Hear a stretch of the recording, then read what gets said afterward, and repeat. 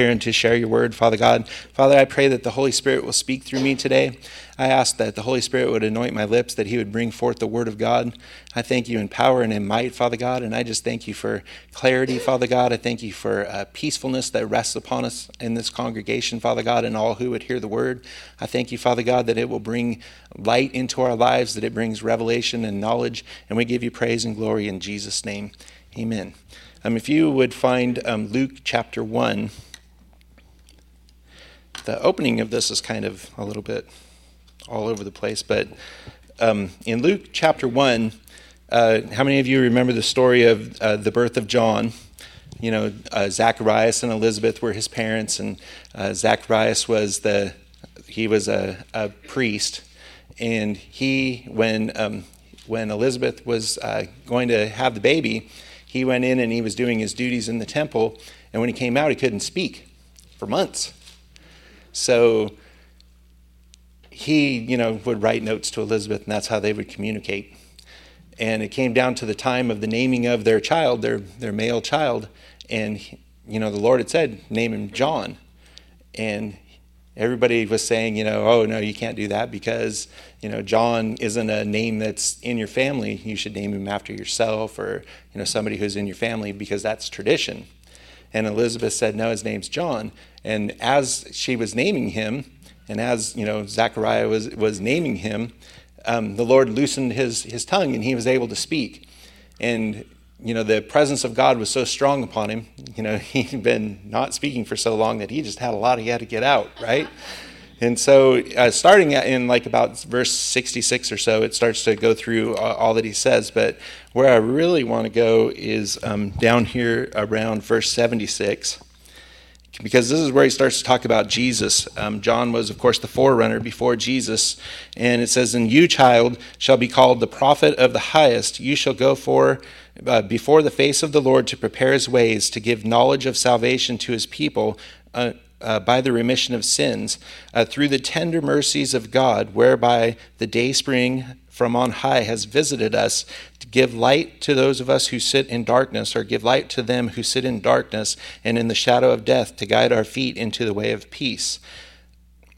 So that's a prophecy concerning Jesus. When we're talking about verse 78, it says, where the dayspring from on high has visited us. The word dayspring is actually, it means a light from dawn.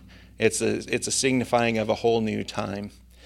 And when Jesus came, he walked the earth, he changed everything. And one of the things that I really like about this scripture and why I wanted to start with it is it says that in verse 79, to give light to them who sit in darkness in the shadow of death, and to guide our feet into the way of peace. Now that word peace is the word irene. And really, I want you to keep this in mind, as we're going through this whole thing. But the word irene speaks of wholeness and completeness. It speaks of tranquility that is unaffected by outward circumstances or pressures. And I don't know, like I said, I don't know if you guys have heard, there's an election that's taking place, and there's a lot of outward pressures. There's a lot of circumstances. The nation is really divided. Really, really divided. A lot of people that I've been talking to, some are for Clinton, some are against, some are for Trump, some are against, some are not for either one. And one thing that I find in talking to people, and I don't really like to talk politics very much at all. It's not my thing. But one thing that I do find is people are really passionate, and people are really convinced, one way or the other right now.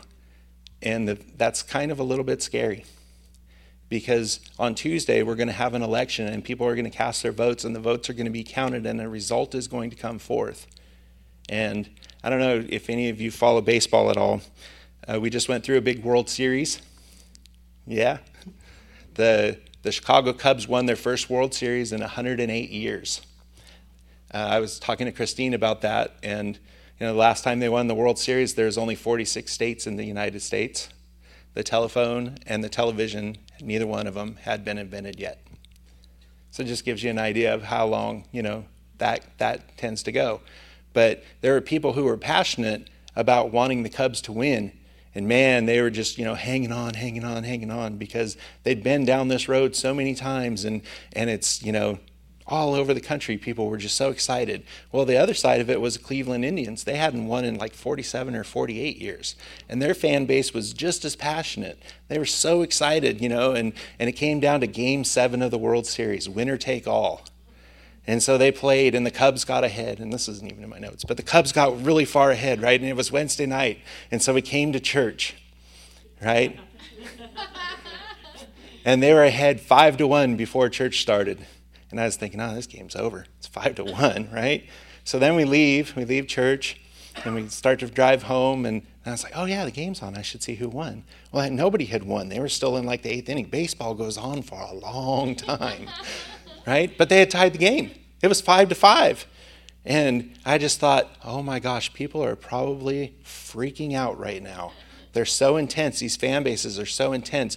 People who don't even care about baseball, me included, were really starting to follow and really getting into it. And it was Game 7, winner take all. And then they go to the 9th inning, and I'm driving to go get dinner, and I'm just like, wow, what's going to happen? What's going to happen? And, the announcers are so good at what they do. They're just like pulling you in and giving you the emotion, and you're just like feeling all tense. And it's like, I don't even have a rooting interest in this, but I'm really into it. And then the 9th inning comes, and the last out is, and they're still tied. And I'm thinking, oh my gosh, what drama. This is just amazing. How could it possibly get better? Oh, the rain starts to fall. It's after midnight, and the rain starts to fall, and the grounds crew comes out and covers the field. What? Now you have to wait. Well, that's kind of where we're at right now, I feel, as a country. We're standing there, maybe the rains are starting to fall, maybe we're covering the country, and we're at a position right now where everybody wants to know what's going to happen, and we're so close to finding out, because I don't know how you guys feel about this, but elections seem to go on forever, right? Amen. I feel like that's really where we're at right now. So for those of you who don't know, the Cubs ended up winning. There was only a 17-minute rain delay, and I think that was the grace of God. Because I think if it would have gone on, they were talking about immediately, oh my gosh, what if this rain continues and this big storm comes and they have to delay it till the next day? Well, people had waited for 108 years. Nobody was leaving that stadium. I read stories afterwards of people who had been Cubs fans for their entire lives that were dying in the hospital and just simply refused to die until they found out what had happened. And within minutes of the time where the Cubs had won the World Series, they died. People had gone to graves to be with parents who were Cubs fans. I mean, they were passionate about things. And why am I getting on this? But they were passionate about things. And they were sitting at the graveside listening to the game on the radio with their deceased parents, in the presence of the body of their deceased parents. And waiting for the Cubs to win or the Cubs to lose, depending on which side I guess you were really on. But the whole reason I was thinking about this is because one of the prophecies concerning Jesus, one of the earliest prophecies concerning Jesus was to guide our feet into the way of peace. And I think that right now we're on the precipice of a major, major event. Like I said, I don't follow politics, and they're not my thing, but I really feel like this country is at a turning point. And I've talked to some people that, I talk to people who are not very passionate about politics simply because I don't want to hear just one side. I want to hear both sides. Does that make sense? And people are equating this to the Civil War. People are saying that that's how close we are. That's how divided we are. In the Civil War, 2% of America's population were killed. It was 600,000 people died on both sides. 2% of the country's population, all because of a simple difference of opinion, a matter of law. And I just think I was praying about this, and I thought, God, where are we at? Where are we at as a country? What's going to happen when this country decides? Some are going to be very, very upset, and some are not, depending on who you're going for. Everybody's going to care because it's going to affect everybody. There's not going to be anybody who doesn't care. But it just made me think, Lord, this is such a dark and dangerous time. How can I relate this to anything? What should we be keeping our eyes on? What should we be keeping ourselves fixed on? And the Lord, the first place he took me was Acts chapter 27. And I'm going to go, you can turn to Acts chapter 27, but I'm going to give you a little bit of a backstory. Paul, he was sent to the Gentiles, and he was ministering to the Gentiles. And before Paul came, there really was no ministry to the Gentiles. Everything was strictly to the Jews, everything. And so he'd gone out and he'd begun to minister, and he'd begun to see great things. And Peter actually had a thing in Acts chapter 10, so he had a little bit of relation to this. But what was going on in Acts chapter 21 was they were having a meeting of the elders of the church, and they were all getting together to kind of talk about this Gentile thing, because God was moving among the Gentiles, and nobody understood why. Nobody knew how to relate or deal with it. So what do? You get the elders of the church all together, and you have a meeting, and you talk about what's going on, and you figure out what's going to happen. And so Paul went, and he related everything, and they said, oh, this is a good thing. The hand of God is in this. This is a good thing. And then Paul said, well, there's 5 people that are here, and I'm going to take them into the temple because they have all the requirements for this vow to be made. And so he took them into the temple, but the problem was those 5 people were Gentiles. Those 5 people, they had fulfilled all the requirements of the law, but when the Jewish people, the Jewish religious people, saw that Paul had brought Gentiles into the temple and defiled the temple, well, now there's big problems. And so an uproar gets created in the city. And so Paul then has to give a defense. And so Acts chapter 22 is him standing up in front of the crowd, and he gives his defense, and he lays it all out, and he talks about how, God is good and God is for all, and everybody's just like in an uproar. They won't even listen to him. And so all the way to Acts 27 is him being taken, and he's going to Rome.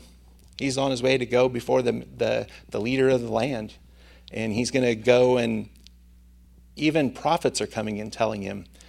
Agabus tells him, in the same way that this girdle, this belt has bound my wrist, is the way that you're going to be bound and led into Rome, and he won't be dissuaded from it. He won't be stopped from going and doing what he knows God has said to do. And so in Acts 27, he's on a ship, and he's on his way. And we're going to go all the way down to, gosh, I haven't got there yet. I've been talking too much.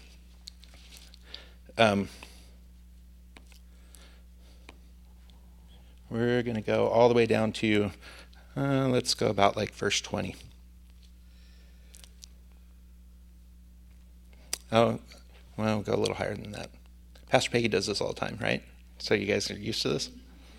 All right, so let's go like maybe about verse 13. It says, and when the south wind blew softly, so quick little backstory.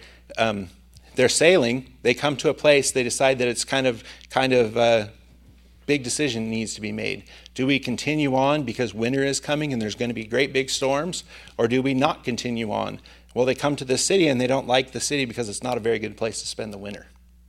So the captain of the ship and the centurion who's in charge of all the soldiers, they're discussing all this. And then in verse 13, it says, and when the south wind blew softly, they supposed that they'd obtained their purpose. They decided to go on and go to Crete.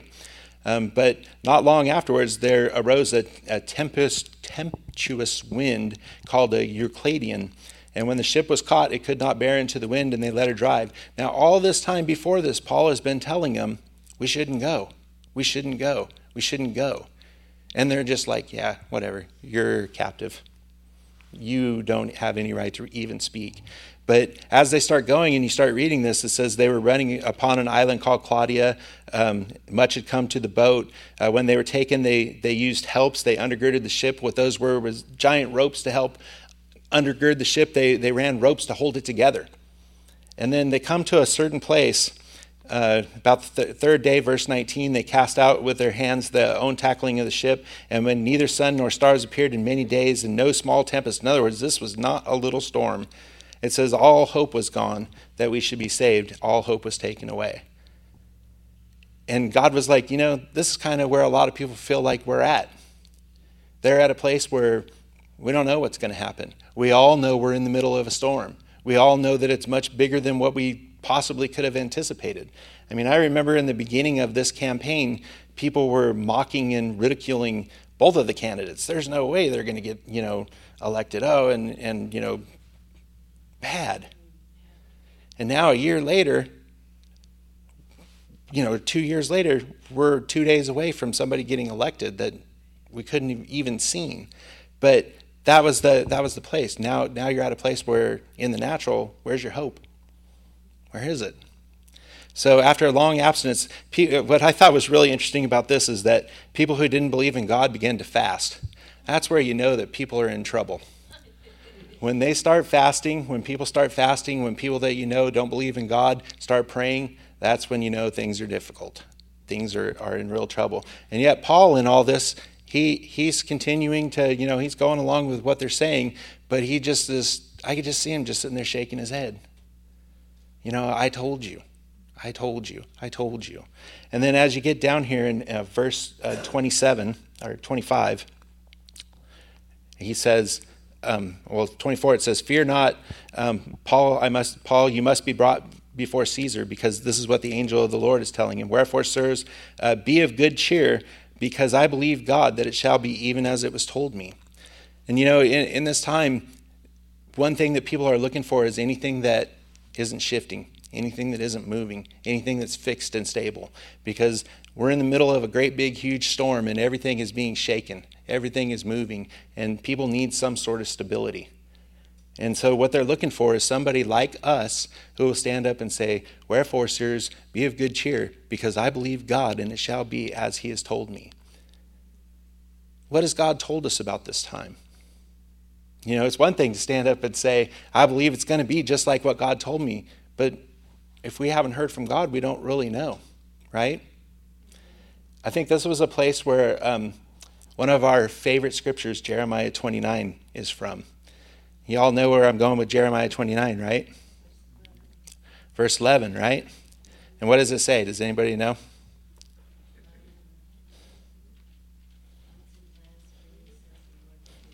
There you go.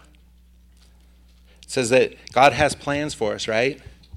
It says, "For I know the thoughts that I think towards you, saith the Lord, plans of good and not of evil, to bring you to an expected end," right? But let's go ahead and let's turn there real quick, because there's something that I think is really, really important that often gets overlooked. And, verse 11 is what we cling to. It's what we hope for. It's our highest hope. But we always skip 1 through 10. We just want to go automatically to verse 11. And one of the things that really is interesting is reading the Bible out of context.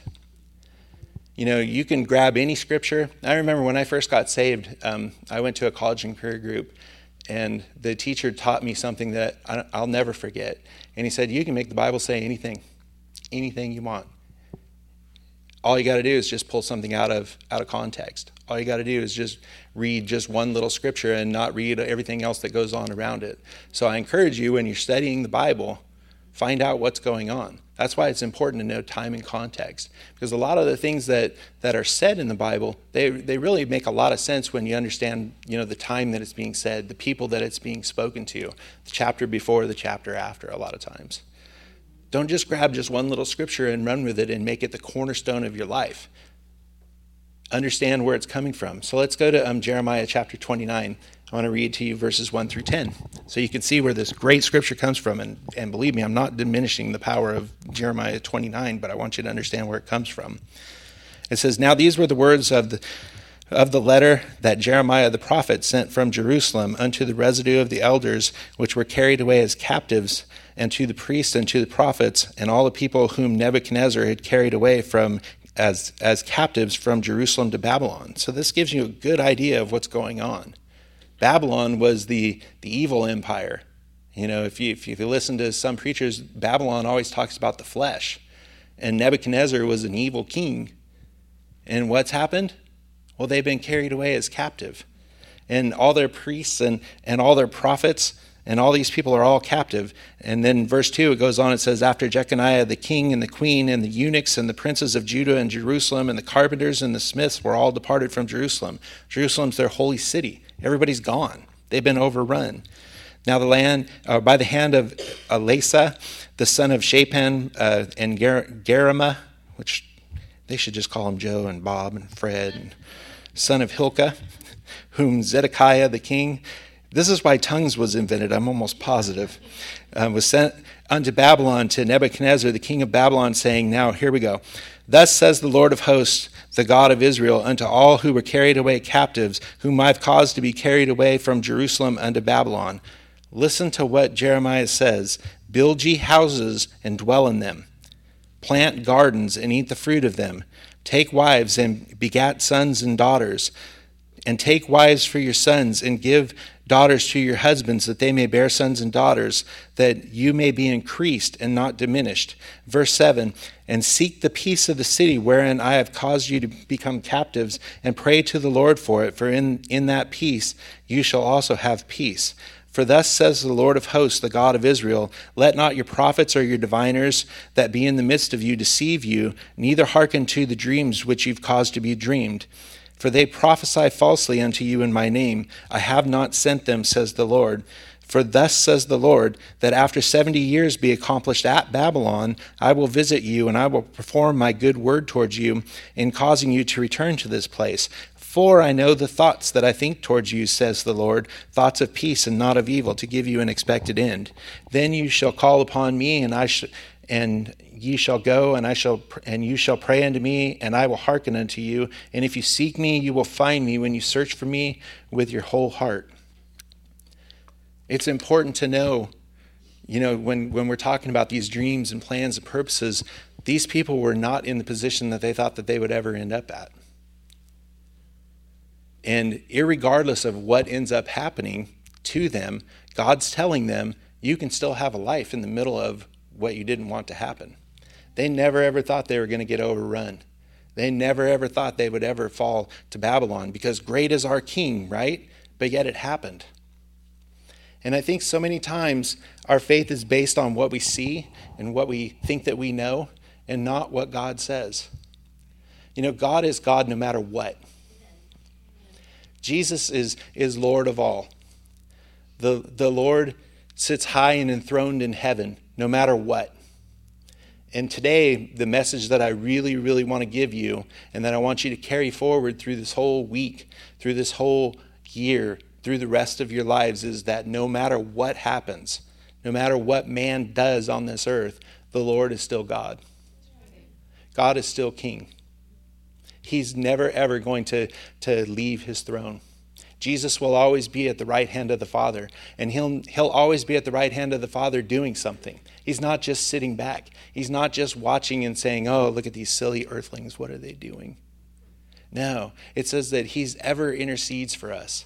He's praying for us. He's pleading on the behalf of God. He's saying, I know that they're making mistakes. I see that they're making mistakes. It's okay, though, because the blood of Jesus covers a multitude of sins, and the love that's in them is going to come forth. And I have people who are down there who are going to touch and minister to people who are on that earth. I have people that are lost. There's people who are still lost. And the Son of Man came to seek and save all those who were lost. That was what he wanted to do.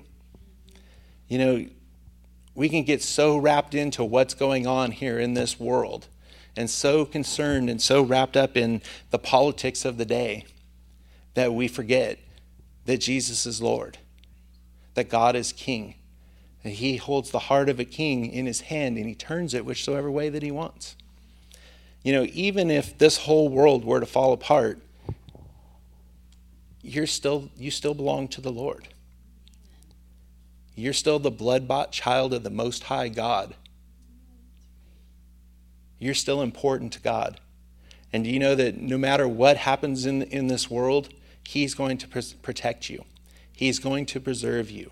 He's going to keep you in peace if you keep your mind stayed upon him. Amen. Ephesians, we talk about Ephesians chapter 6, verses 10 through 12. It says, let's go there.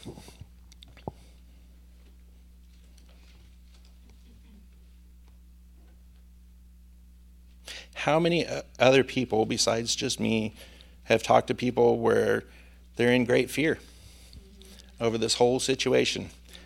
There's great consternation about everything that's going on. Verse 10 of Ephesians chapter 6, it says, "Finally, my brethren, be strong in the Lord and in the power of his might." That's the best advice that you can ever give anybody. Because our own strength is going to fail. We can be strong for only so long, but the Lord has infinite amounts of strength.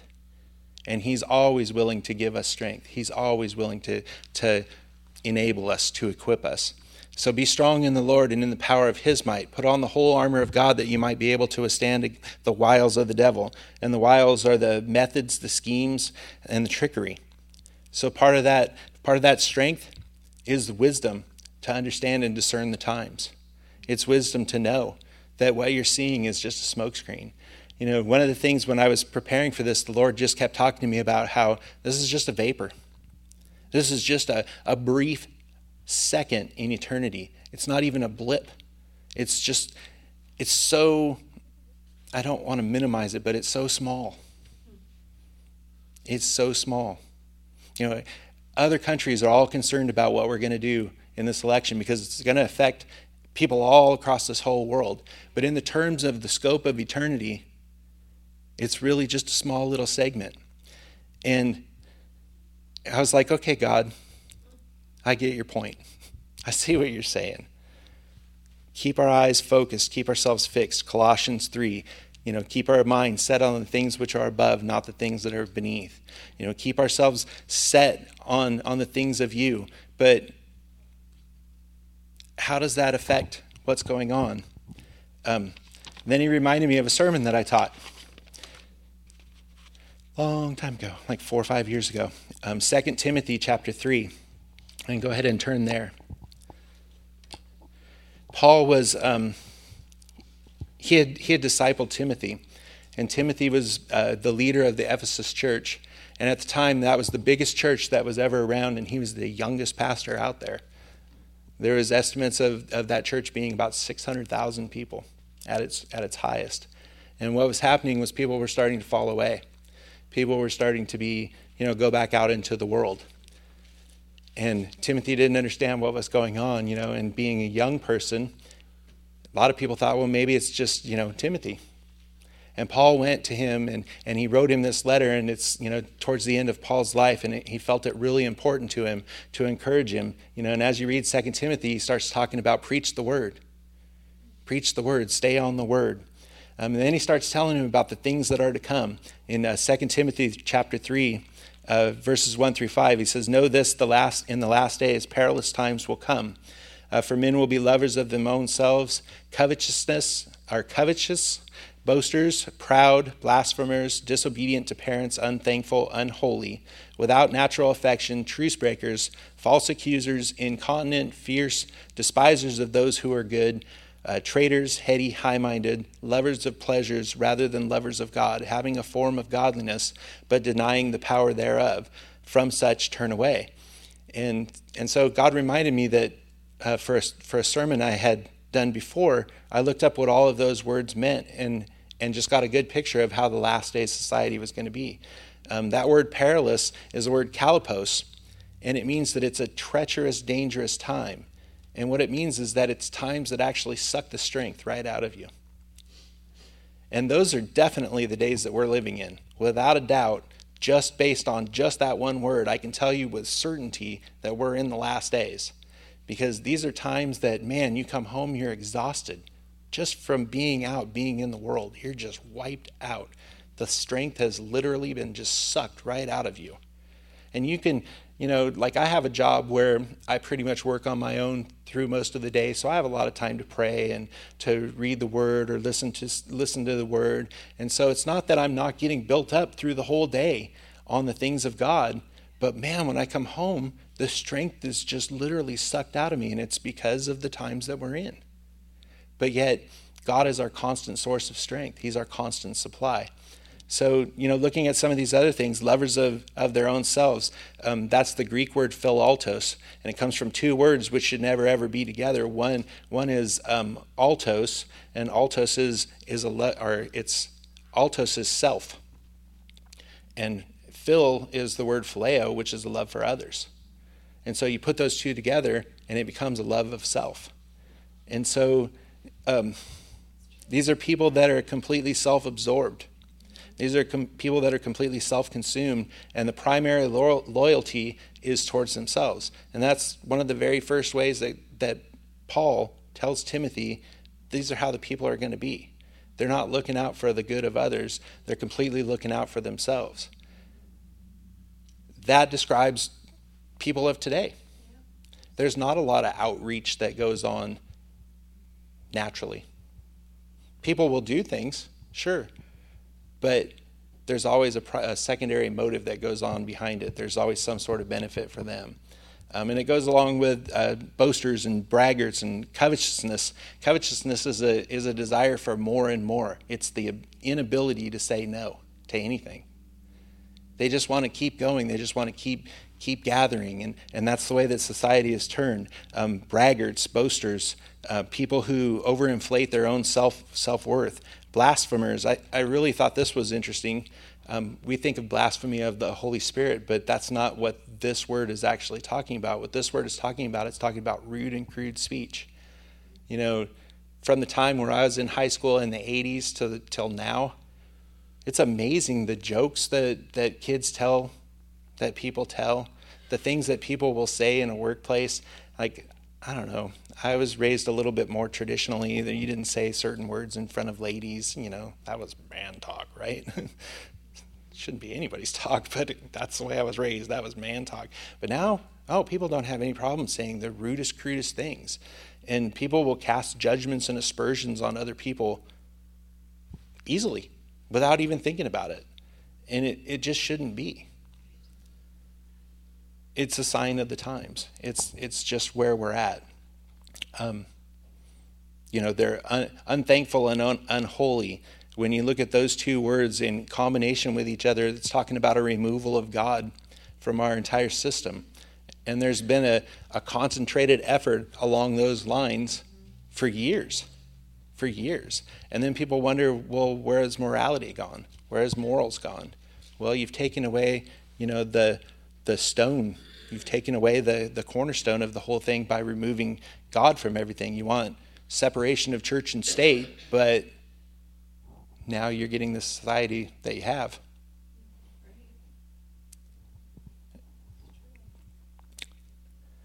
The world's a mess and they don't know how to fix it. I take psychology classes at Hancock, and it's amazing to me. I really enjoy them. They're really great classes. But you talk to some of the teachers and even some of the students, and they're just full of ideas and answers, and everybody is really quick and accurate in pointing out everything that's wrong, but not one of them really have an answer. And the answers that they have are based upon the wisdom of man, which is very, very scary, because nobody ever talks about God. Nobody ever talks about his word. But yet the word says in Psalms 119, 105, thy word is a lamp unto my feet and a light unto my path. And we wonder where we're going. And we're thinking, we're so smart, we just know right where we're going, but we're neglecting the word. And the word is the lamp to our feet so we can see where we're going, what steps we're taking, and to our path so that we can safely travel down a path and know where we're going and get to our destination safely, arrive properly. Can you imagine being in a car and driving without headlights? I remember as a kid we used to do that. You're driving home at night and you turn off the headlights and you're trying to see. It's a whole lot easier to drive down the road at night with the headlights on. It's not rocket science. But, we all wanted to try it. We all wanted to see, how fast can we go and how far can we go without turning on the lights. And that was all great until, this little bunny ran across the road and I didn't see him until it was too late. Poor little bunny. I hope he's in heaven. He met his maker that night. But I never even saw him coming. He never even saw me coming, which was worse. But it all came down to we didn't have our lights on. And, as Christians, we're the light of the world. We have that light inside of us. And we're the ones who should be standing up for morality. We're the ones who should be standing up for the precepts of God in society. And personal thing. God, whenever I get up here, God always reminds me of these things, and I don't like sharing them. But there's a lot of times where pastors will say, it's our fault. And I sit there and go, not me. Maybe somebody else, but not me. But maybe it is. Maybe it is. I try. I endeavor to be led by the Holy Spirit. I study and read the Word, and I pray, and I come to church, and I do all the things that I know to do. But I know there's times where God wants me to do something, and I just simply don't. Right? So I'm not alone, right? Amen. But God is merciful, God is forgiving, and God will always, always, always, always, always, always, always keep feeding us with strength and keep feeding us with light. Why? Because the only person who wants us to succeed more is Him. Right? So, let's see, where are we? Oh, we're almost done. Going back, talking about, the world where it was at without natural affection was one of the things that he talked about. That was families that had completely given up on each other. The one person that you always felt like, before I was saved, that you could totally depend on was your family, right? But a sign of the last time, it says that people will be without natural affection. Their families will turn against families. I've seen times where parents just completely turn away from children, and it just breaks your heart. But it's just a sign of the times. And one of the things that, and I don't really have scripture for this, but it's a strong point, and I believe that it'll bear witness with you, is things are going to get dark in this world. And we can't, like I said earlier, we can't be moved by what's going on around us. We have to remain focused on who's inside of us. We have to remain focused on the Lord. And just because things are getting dark doesn't mean that things are wrong. Because at the end of the time, when you start reading about the last days, there's wars and rumors of wars, there's pestilence, there's floods, there's damages, there's all these things that are going wrong. It doesn't say that, the world turns to God and everybody gets saved and that's how the world ends. That's not the end of the story, and that's the Bible. The Bible doesn't lie. And I think sometimes we get into this false mentality, and I don't know, maybe it's to me, but we get into this false mentality that everything's going to work out all right. Well, you know what? It is going to work out all right. But it isn't going to work out all right here, because when I read the Bible says that this earth is destined for fire, that this earth is going to be destroyed. In fact, this earth is going to become so corrupted that God will completely burn it, and a new heavens and a new earth will come down. Which is pretty sad considering where it starts. Starts in the garden, and there's great fellowship, and everything's perfect and great, and then sin just comes in and ruins the whole thing. But just because things go wrong, just because things go bad, kind of like these captives, in Jeremiah, just because things don't work out the way that we think that they're going to work out, doesn't mean that God's not in it, that God's out of touch, that God's lost something, that he's neglectful, that he's forgetful, that he's forgotten anything. No, he's working his plan. And the thing that we have to remember is that God's plan goes on for generations. God doesn't work simply in the today. The blip of our lives, the 70 to 120 years that we're here, is minuscule in all of eternity. And God's concerned with every single person who's ever walked this planet receiving the Lord, receiving salvation. That's the plan of God. And we can't become so enamored with what's going on in our world right now that we neglect and forget the overall plan and purpose of God, all of eternity, every soul. It's amazing. But so many times it's so easy to just fall into that trap. Psalms 119, verse 89, it says, "Forever your word is settled in heaven." In heaven, these things are already dealt with. It's all taken care of. It's just a matter of us bringing heaven to earth. The Lord's Prayer, it says, things be in heaven as they are on earth, or mind went blank, sorry. But, That's what the Lord is trying to get us to, is that place. 2 Corinthians chapter 4, verse 18, it says, "Why we look not at the things that are seen, but the things which are not seen.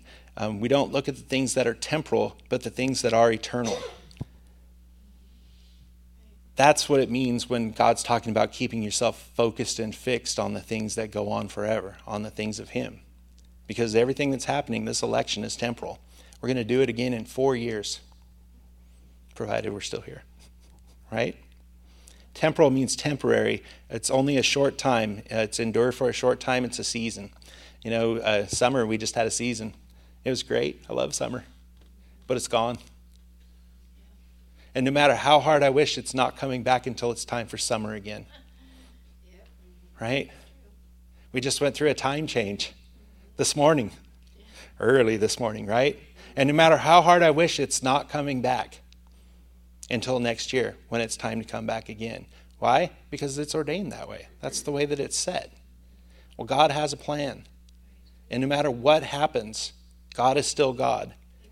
He's still in charge. He has a plan and He's working His plan. And this is what faith is. It's trusting God enough in His plan to let Him do His plan, to follow through, to support. On Wednesday, I endeavored so hard to bring out something and I just couldn't seem to get it. And the whole thing was I was trying to explain that Abraham, by faith, circumcised everybody that he was in his household because God had a plan and God was going to bring something forward.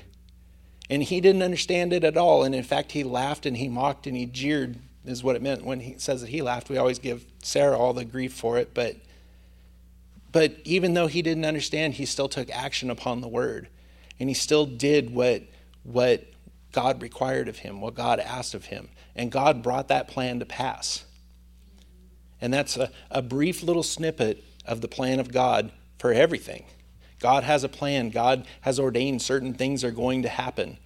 And when they happen, we don't have to be caught by surprise for them because the Holy Spirit tells us all things. And in fact, even with Abraham, he came down and he visited him and sat there at the tent and had a meal with him. And then he said, "Should I tell Abraham that which I'm going to do?" That's how God is. He wants you to know. He doesn't want you to be in the dark. He doesn't want you to be caught by surprise. And all it takes is just sitting there and listening, spending some time in prayer that's not speaking. You can always tell somebody who's mature, my opinion. Somebody who's mature in prayer is somebody who doesn't just go in and make their requests known, but also takes the time to just sit and listen for God and let God speak to them. And people of the world do not understand that at all. They think you're crazy if you tell them that God's speaking to you until you know what's going on, and they don't. Until you have understanding that's beyond what you could naturally know. And there's no other explanation except for that the Holy Spirit is moving. The Holy Spirit has revealed the things that are to come. And that's his plan and that's His desire. He doesn't want us caught off guard. I've talked about this scripture a bunch of times, but First Peter chapter 2, verse 9. It says, "You are a chosen generation, a royal priesthood, a holy nation, a peculiar people, that you should show forth the praises of Him who has called you out of darkness into His marvelous light." And that word, peculiar, we always talk about it, doesn't mean strange, doesn't mean weird, even though the world thinks you're weird. You believe in an unseen God and you think that He talks to you. You're as weird as they come, right? That's not at all what that word is talking about. When you look up that word, it means that it's a people of time. It means that they're of an appointed time, place, and purpose. And the more that the world gets dark, the more that it needs light. The more that the world is in confusion, the more that it needs people who have answers. The more that the world is in chaos, the more the world needs people who operate in peace. And remember what that peace was? That peace was wholeness, completeness, tranquility in soul, which is not affected by outward circumstances or pressures. And that was, what Jesus was prophesied to bring us. We don't have to be affected by these things. We don't have to suffer consequences. the other thing, the last thing that God really spoke to me about is that we're ambassadors. We're ambassadors to this planet. We were born here, but our citizenship is in heaven. And, an ambassador lives in a foreign land, but they live on their own territory. Every place where an ambassador lives, the grounds where they live, is actually the country that they're from. It's their own sovereign land. So the rules of that country that they're in, so let's say like the ambassador to France, where they come and they would live here, the ground that they live on, that's actually France, even though it may be, right here in Washington, D.C. And it's under French law. It's not under American law. And that's where diplomatic immunity comes from, because they're a diplomat sent to this country, and they're supposed to follow the rules and the laws of their land, and they're just living here. Well, you're an ambassador from heaven. Amen. We follow the rules and the laws of heaven. Amen. We have a king, and he's King Jesus. We don't have a president. Ouch. We have a king. We're under a monarchy. He has the power. We follow his rules. We follow his leading. We follow his laws. Now, the people who are from other countries, they're not supposed to just come in and disregard the laws of the land, because they're there to build relationships. They're there to ensure good communications are going forward. They're there to bring unity and harmony. And that's what we're trying to do. We're trying to reconcile those who are outside of covenant with God with God.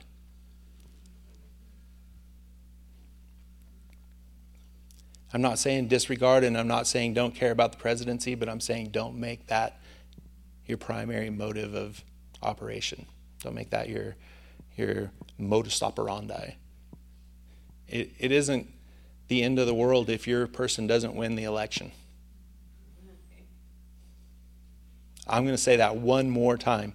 It is not the end of the world if your person doesn't win the election. Amen. That's right. Now you better vote. Because that's our civic responsibility. That's our duty. Read Romans 13. You have an obligation. But it's not the end of the world if things don't go the way that we think that they're supposed to go. Because the world is on a course to go darker and darker and darker until the day star appears. Because one day, when all hope is gone, when everybody thinks, oh, that's the end, at a time when we don't even know that he's coming, the master will return. The eastern skies will split, and there'll be a rider on a white horse. And in a second, we're gone. And I guarantee you, you are not going to care who won the election in that moment. That's right. Mm-hmm. Every care that we have of this world that we're so wrapped up with and consumed with will pass away. And the only thing that we're going to worry about is who's going with us. It's the only thing that's going to matter. And it's going to happen. Everybody keeps saying, oh, it goes on forever. No, the Lord he's a patient farmer. He's waiting for the ultimate return on his seed. That's a Jewish tradition. They like to get as much as they can out of their seed. Right? Yeah. Okay. People who make a difference are people who think this way and do these kinds of things. Being a peculiar person means that you're set in an appointed time. And where better to be set than at a time where everybody's at a crossroads?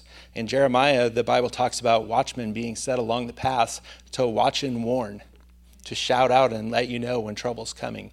And that was an important position that these people were doing.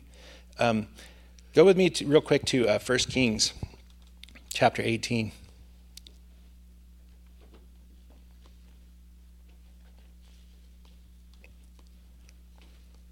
And actually, don't go there, because I want to get to the last thing. But in 1 Kings, it's the story of Elijah.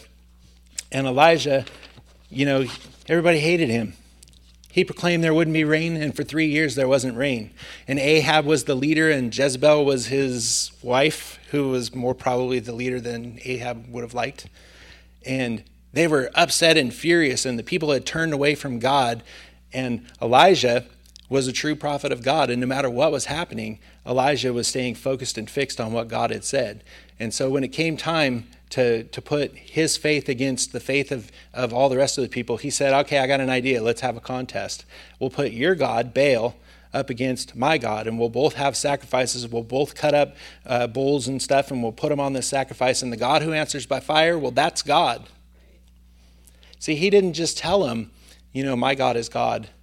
He demonstrated. And he had confidence that God could do things that were beyond natural ability. And so the prophets of Baal, they danced around, they cut themselves for hours and hours. They jumped and shouted and screamed and danced and twirled and did everything that they possibly could do in the flesh, and it just didn't happen because Baal was not God. But yet Elijah, at the time of the evening sacrifice, he says, okay, now your turn is done. Step aside. And he arranged 12 stones, one for each one of the tribes of Israel. And he set up the sacrifice. He built the altar, and then he cut the bull, and he put the bull on there. And then he says, you know what? This is too easy. This is too easy for my God. Baal couldn't do it, but my God is much stronger than your God. So bring water. Now, I don't know if you remember this, but I just said for 3 years there had been a drought. So what happened? Somebody had to take a little bucket, and they had to go to the nearest river, which was probably mostly dry, so then they had to go to the next one, which was probably mostly dry, so then they had to go to the next one. And years ago, I used to have it memorized how far it was, but it was quite a distance. And they'd had to truck this water up, and they dumped all this water. And they dug a little trench around it, and they dumped all this water. And then he said, do it again. We just got back. So they take off, and they go, do it again. Do it again 4 times. They dumped water on the sacrifice.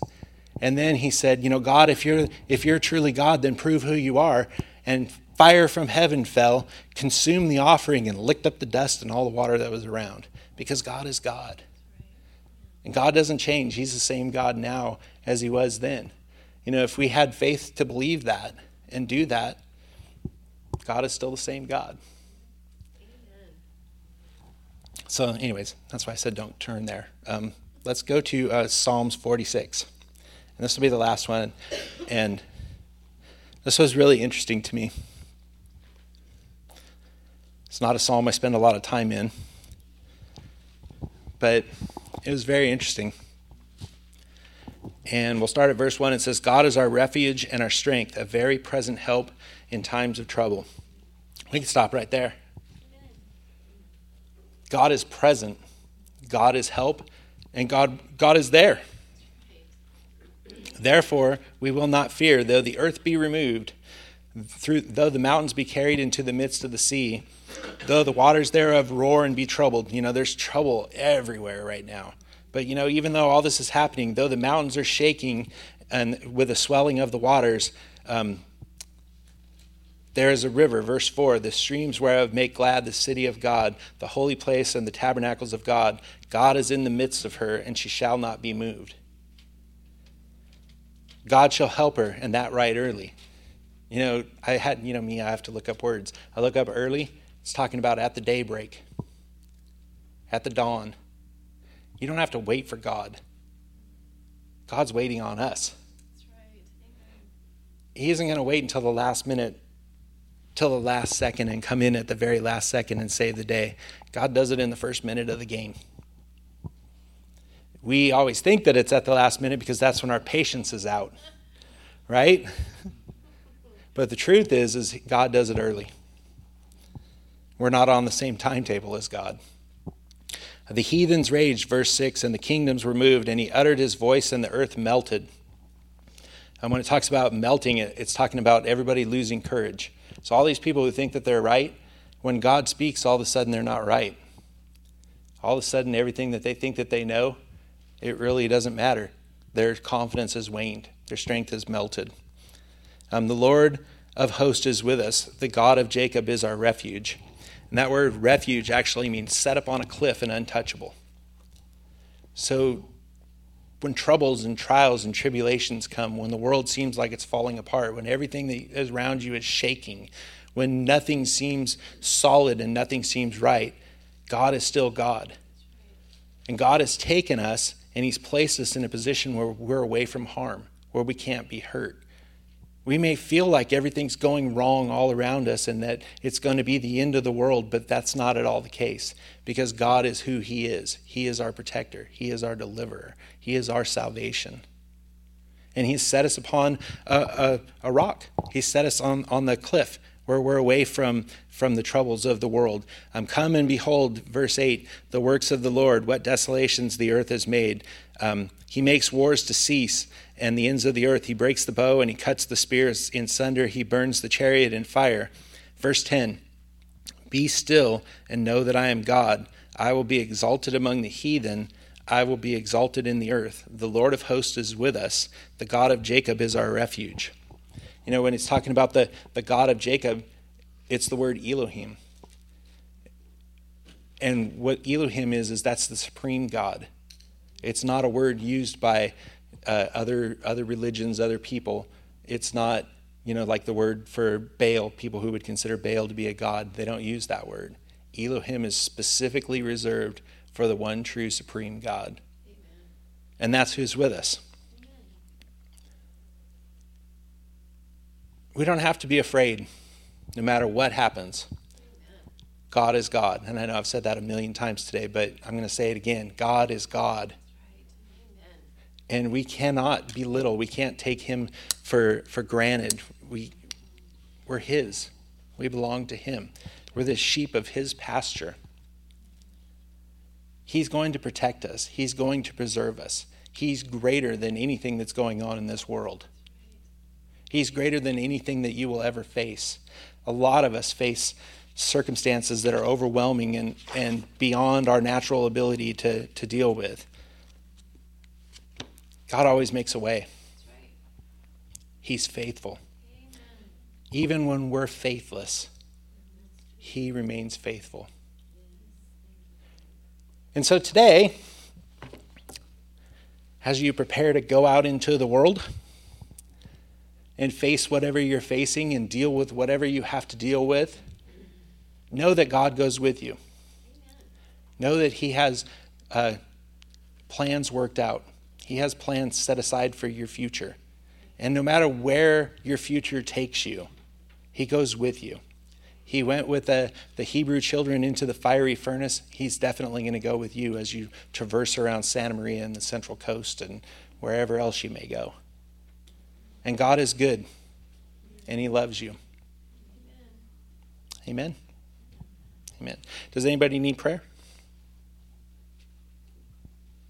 So pastor said I could keep you guys all, 10 minutes later or whatever, but I'm still letting you out 5 minutes early. So if you'll all stand. Make sure to greet pastors when they come back.